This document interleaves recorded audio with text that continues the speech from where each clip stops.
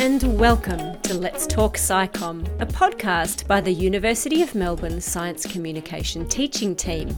I'm Associate Professor Jen Martin, and my wonderful co-host is Dr. Michael Wheeler, and we believe that science isn't finished until it's communicated.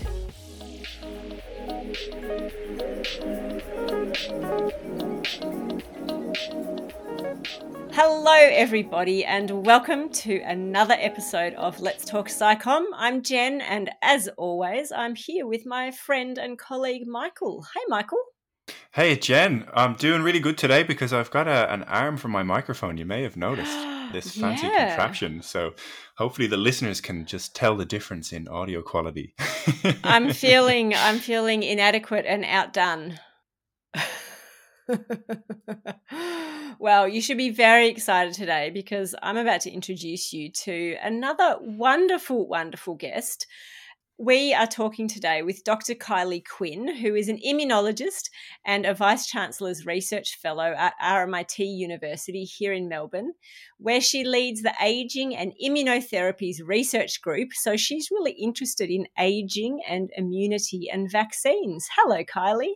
Hello, Jen. Hello, Michael. How are you both?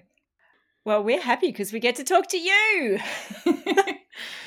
So, Michael, I have to tell you that Kylie and I met because we were both selected to be part of a really great leadership program called the STEM Side by Side program run by VESCI here in Victoria in Australia. And we were so lucky to be selected for it, but then I think also a little bit unlucky because the year that we were selected to be part of the program was 2020. And wherever in the country you're listening to this, you'll know that what that means is that we spent most of the time on Zoom with each other. And then at some point in the program, Kylie, we did actually get to meet. There must have been a break in lockdowns and we got to have an in-person session. And I remember you and I having this frantic conversation trying to catch up on all the things that we knew we wanted to speak with one another about. We had to squish it into a small amount of time. Do you remember it the same way? Absolutely. I was in the midst of COVID communications and I knew I needed to reach out to people who knew about communication. So you were definitely someone I wanted to have a chat with. And I was super keen to talk to you because I just had watched you with amazement and so much respect doing a huge amount of communicating during the pandemic, which obviously we're going to want to speak with you about shortly. Sure. And just thinking, wow, you are really at the coalface of this communication thing. So, Michael, before Kylie joined RMIT, she was a postdoctoral fellow at Monash University and also at Melbourne Uni, where we are. And she was also a visiting fellow at the National Institutes of Health in the USA. And Kylie, my understanding is that part of the work that you did there contributed some of the preclinical data for the Ebola vaccines that were then selected by the World Health Organization for trials in the 2014 Ebola epidemic in West Africa. Have I got that right? Yeah. That was pretty great to be able to contribute some data for, selecting vaccines for that kind of a trial. It was so exciting. Yeah, wow, that's amazing. And Kylie, you've won lots of awards for your work. I'm not going to list them all, but there are plenty of them. And the one that I am going to mention, and some of these are international awards, the one I'm going to mention is actually a local award, but it was called the RMIT University Rising Media Star Award.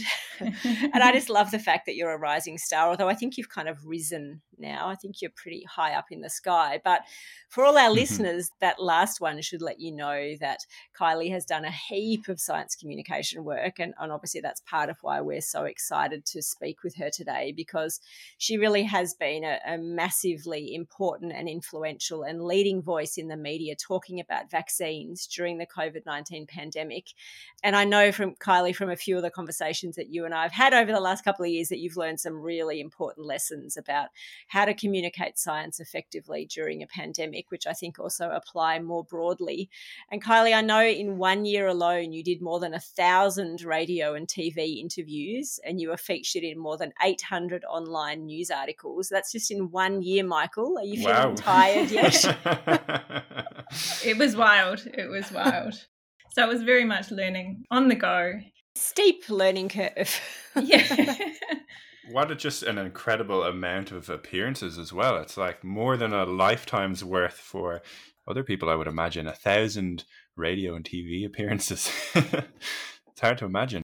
Yeah, I think it's once you sort of develop a few relationships with people who are working in media and they understand how you like to communicate, you understand how they like to communicate, then a lot of those interactions become pretty fluid. Yeah, and I know that was just 1 year. That was just a snapshot, but I know you've continued to share your expertise all around the world. So obviously we've got lots of questions for you about all of the communication work you've done during the pandemic. But as you've discovered, having done your homework and listened to a few of our episodes, we do always like to kind of go back a bit with our guests. So sure. Kylie, can you remember a time maybe in your childhood when you decided that science was your thing? Did you envisage yourself being a scientist, or at what stage of life did that happen? Yeah, so I don't remember a time where I was ever not interested in science. I was one of those kids who just needed to understand, and I needed to understand the world around me. My brain loves patterns, and it loves seeing when things fit into a pattern, but it also likes seeing when things don't fit a pattern, and it wants to figure out why. I was actually doing a double degree in science and law when I went to university. I was doing genetics and law. The law sort of aspect of things taught me a lot. So it taught me, I'd thought in this really black and white kind of way previously, and then law taught me about the grey, and it taught me about the importance of context. It also taught me about the importance of language and nuance, and I think that's helped my communication a lot. But I was never going to be a very good lawyer. Why not? Why wouldn't you have been a good lawyer? I was pretty rubbish at contracts and property. and then in my final year, my honours year, I did an elective in immunology. And I went into this lecture. I'd sort of done some immunology before, so I knew the cells, I knew the tissues. Went into this lecture with a guy called Alex McClellan, who had just come back. This was his first lecture. And he gave an absolute barnstormer of a lecture, just so amazing. And it was all about how the structure dictates function in the immune system. So he was sort of explaining how there's all these immune cells that are out in the tissues in your body. They kind of survey those tissues and they act as messengers. They come back to the lymph node, and the lymph node structure is optimized so that these messenger cells can meet the other cells of your immune system halfway, pass off these messages in a really efficient way, and then you can trigger all these immune responses. And he had these incredible pictures, electron microscopy pictures, which were just cutting edge at the time. And my mind was blown. It was just so, it transformed it into this beautiful system. So I walked out of that lecture and I said to my classmate Steph, I was like, that was the best lecture I've ever seen. I think I want to be an immunologist. And she was like, you have to go tell Alex. It was his first lecture. It was just this incredible introduction, and I think the system of it, the beauty of the system, just really got me excited. Yeah, it's incredible that you can pinpoint your transition to immunology to one lecture, one barnstormer of a lecture. And that's a great word. I haven't heard that one before. Yeah, and vaccines for me I really loved the application of it. So it was immunology, all the elegance of immunology, but I was doing something very tangible and producing a product. So it felt like we were producing something that would help people. So I think that really appealed to another side of me, that gives you a lot of job satisfaction, I think. Yeah, absolutely. If you're managing to harness that kind of beauty of a system that you were so enthralled by, and then see how that could have direct impact on people's lives in a positive way, I can imagine you felt pretty excited by the prospects ahead of you. Absolutely. So, Kylie, you obviously worked out really early that there was a direct relationship between the science that you had passion for and people out there in the world. Yeah. But looking back, what do you think your first experience of being a science communicator was? Can you think of a time that was the first time maybe you explained something complex to somebody, or you got a thrill from sort of seeing somebody learn something? Oh, I can very much remember that. And that, honestly, it's talking to my mum about science. So cool. My mum was our school librarian. So I would head to the library, wait for Mum to finish work, and then we'd head home. And on the way home, Mum would ask me, what did you learn today? And if you can't tell, I love knowledge and love learning. So I couldn't help myself, and I'd just hold forth on all these fantastic things that I'd learned. And my mum was and is just a perfect audience. She's, she loves knowledge herself, but she sort of gravitated typically to different topics. And so science was always something fresh and new for her. And she was always enthusiastic. So I had this great audience who would always sort of reflect enthusiasm back at me. So I think I got to learn how fun it is to share knowledge very early on. And we still do it. I called home the other weekend and mum gets on. She's like, Kylie, I've been reading a book. And I heard about these things called telomeres. And I was like, yeah, telomeres on the end of your chromosomes. She's like, yes. And so we had this big conversation. And she's just a great person to reflect that enthusiasm back at you. Yeah. Sounds like those conversations with your mum were, really wholesome, and it's great that you still do them. And now I'm thinking about other types of communication that you've done that are maybe a little bit different. So, doing TV appearances and doing radio and things like that, where you're maybe not necessarily getting the same feedback. It's maybe not as, relaxed, but you've still done an incredible amount of those kind of appearances. They take time, and you were doing it at a time when, the pandemic was raging. Presumably your life would have been easier and simpler if you didn't put yourself in the spotlight. So I guess I'm just curious to know, what was your motivation for really putting yourself out there and doing a whole lot of this important communication work?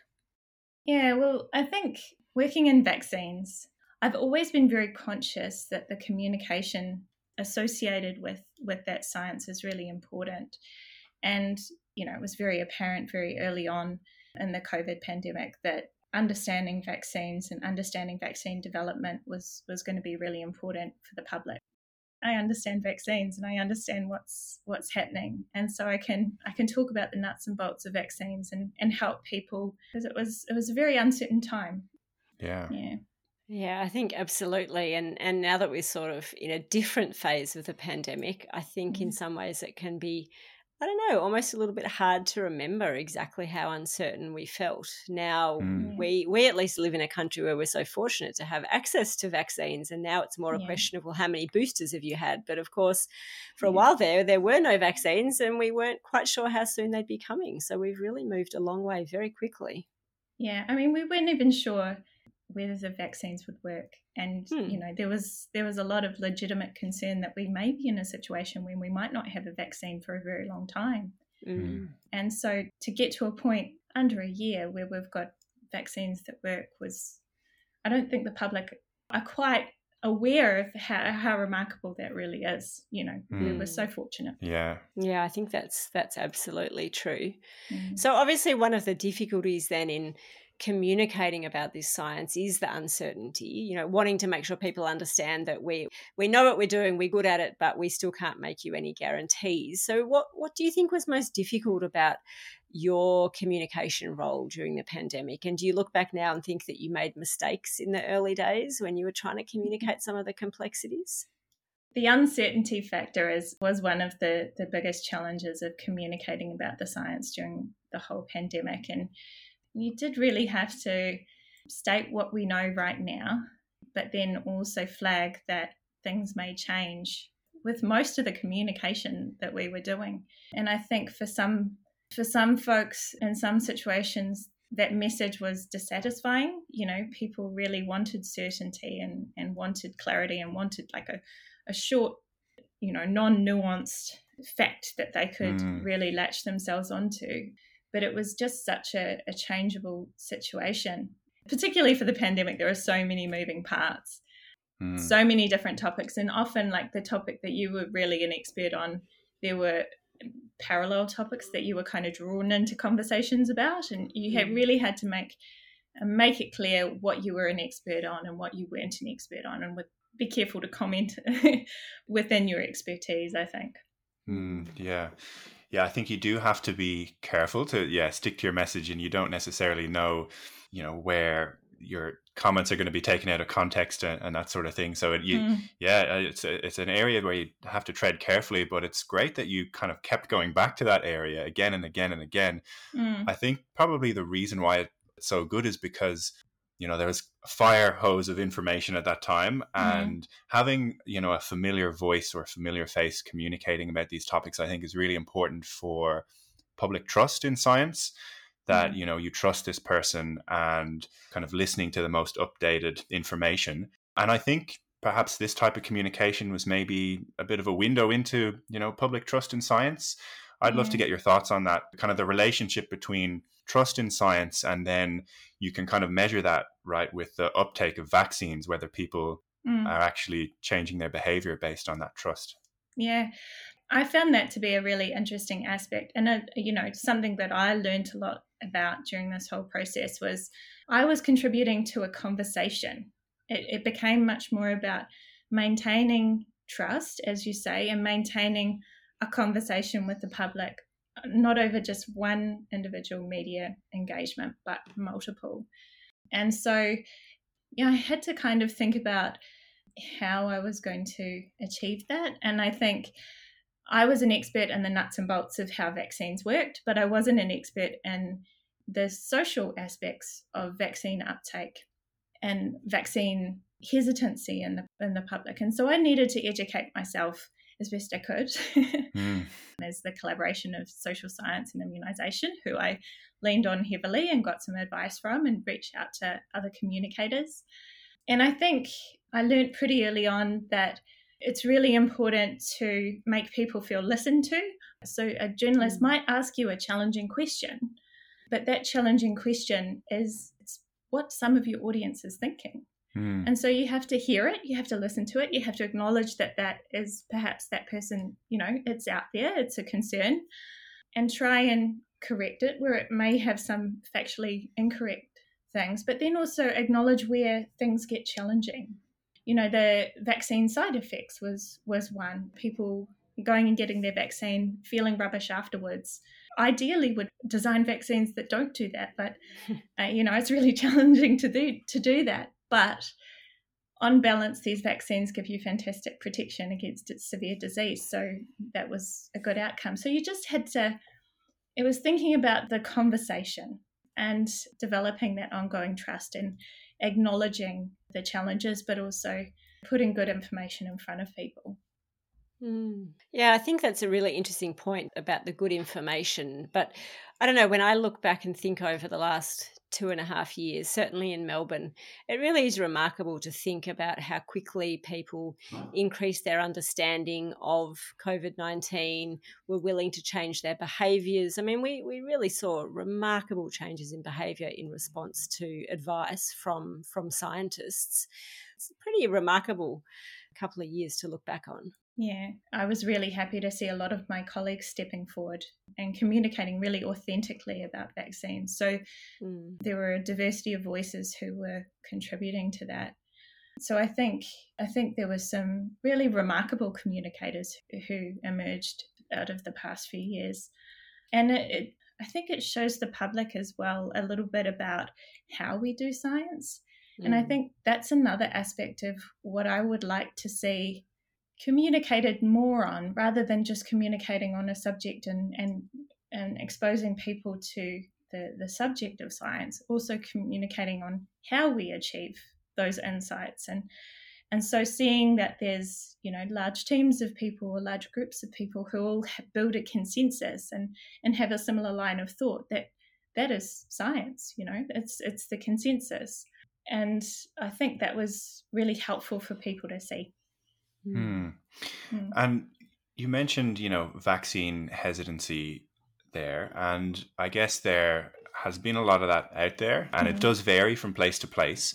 What do you say, or what have you been saying to those people who have been vaccine hesitant? Yeah, it's different if it's one-on-one. I think if you're sort of talking to your friends and your family, I think you start by listening to them and asking them what their concerns are, those sorts of things. And a lot of it is frustration or discomfort with the mandate sort of approach that was taken early on, those sorts of things. And I think just come back to the point where you're putting that good information in front of folks, highlighting where the benefit is, acknowledging the challenges, and making people feel listened to. And I think as well, it's been interesting with vaccine communication that you're not trying to convince everyone, but you want to give them access to the information where they can make good decisions. Mm-hmm. And I think as well, when you're doing that, to think about how you're framing that information. I've been very wary of using fear or trying to use scary concepts or for people. I think it's much more powerful if you can achieve it. Like you have to sort of communicate to people what the risks are, but then as well, if you can communicate to people what the benefits are and empower them to make it their choice, that they go out and do this really positive thing, then that's so much more effective. And I think for me, particularly for older people, that was something I was trying to do, to sort of say, this is something older Australians have been really good at. A lot of people have gone out and made that choice to go and get the vaccine. They've chosen to protect themselves in a really proactive way. You know, it promotes action. And I think that's a good message. Yeah, absolutely. And it just reminds us all that the way we frame messages can just be so important in terms of how they're received and the kind of subtleties, I guess, that are behind the messages when we share them. But Kylie, listening to you, something that really strikes me is that over the last few years, and perhaps earlier than that already, you're very comfortable in communicating something that's potentially a really divisive and controversial topic. You know, we know that there are protests against vaccines. We know this is something that really stirs a lot of emotion in people. So if there's a younger scientist listening who wants to communicate about their research but is really concerned about the fact that they know it's a topic where people have very strong opinions, what's your number one piece of advice for them? I think you do have to start communicating with people to get a good sense of what their concerns are, you know, and think of it as a conversation. And you don't have to have all the answers, but start to engage in that conversation in different ways. So I think using different forums, talking to your friends and family is good. And then if you can sort of branch out into there's some great sort of public lecture forums like Nerd Night and Pint of Science and stuff like that, which were really helpful for me for getting some of the feel of what kind of questions the public has about these topics, which can be challenging, right? And just prepare yourself. But some strange questions may come your way, but that's fine. That's where people are, and you've got to meet them where they are to help them sort of build their knowledge. Yeah, so right, you know, being aware of what the audience is thinking and what questions they might have in their mind. And I guess if you are in touch with that, and I guess a conversation is the best way to do that, right? To to be in touch with that, and I guess you're going to connect on a more meaningful level. So I think that's fantastic advice, Kylie. And, you know, we could keep chatting vaccines, I think, for a lot longer, but we are getting to that time in the podcast where we must move to some more lighthearted, rapid-fire questions.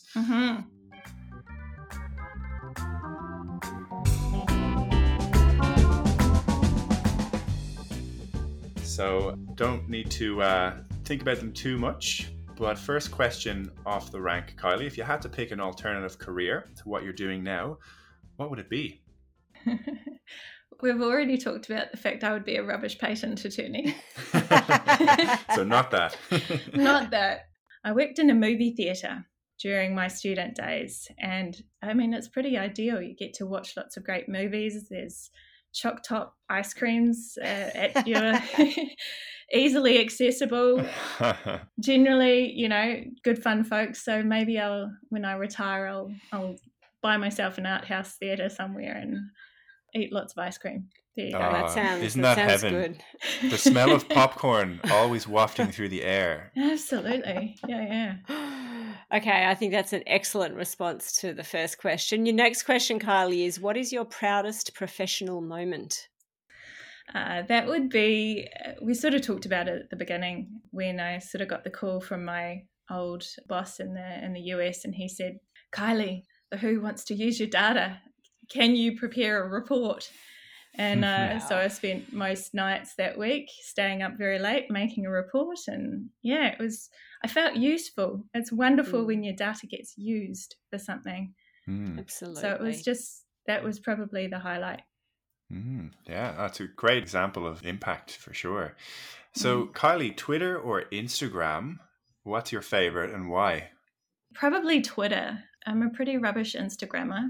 It's pretty much a feed of I like sewing, so I follow a lot of sewing accounts, and that's about it. But it's a great way to kind of get a sense of what people are thinking out there, what's a hot topic at the moment. Agreed. Okay, Cartley, what's your favourite science-related movie or book or joke?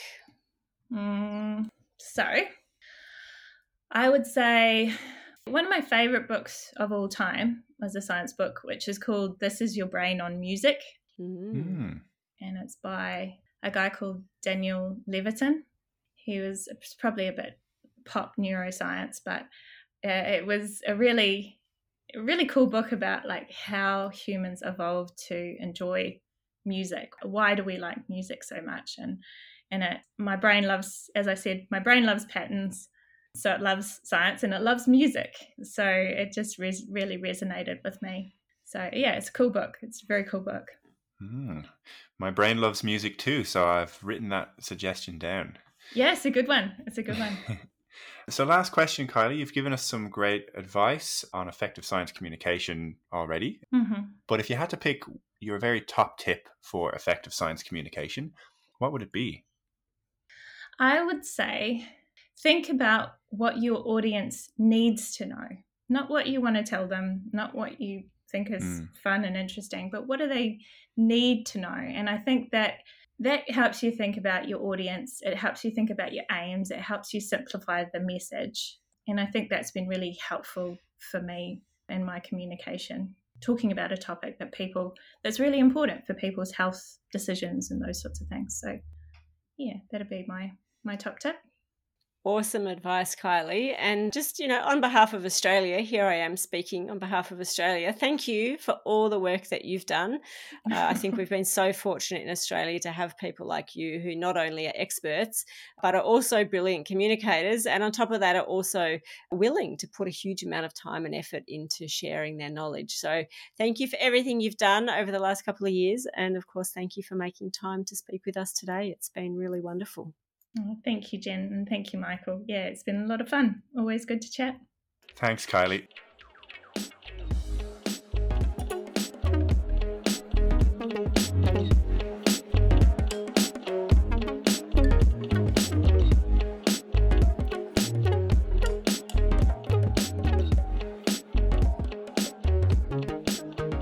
Thanks for listening, and thanks also to our wonderful production team, Stephanie Wong and Stephen Tang, for making these episodes happen behind the scenes.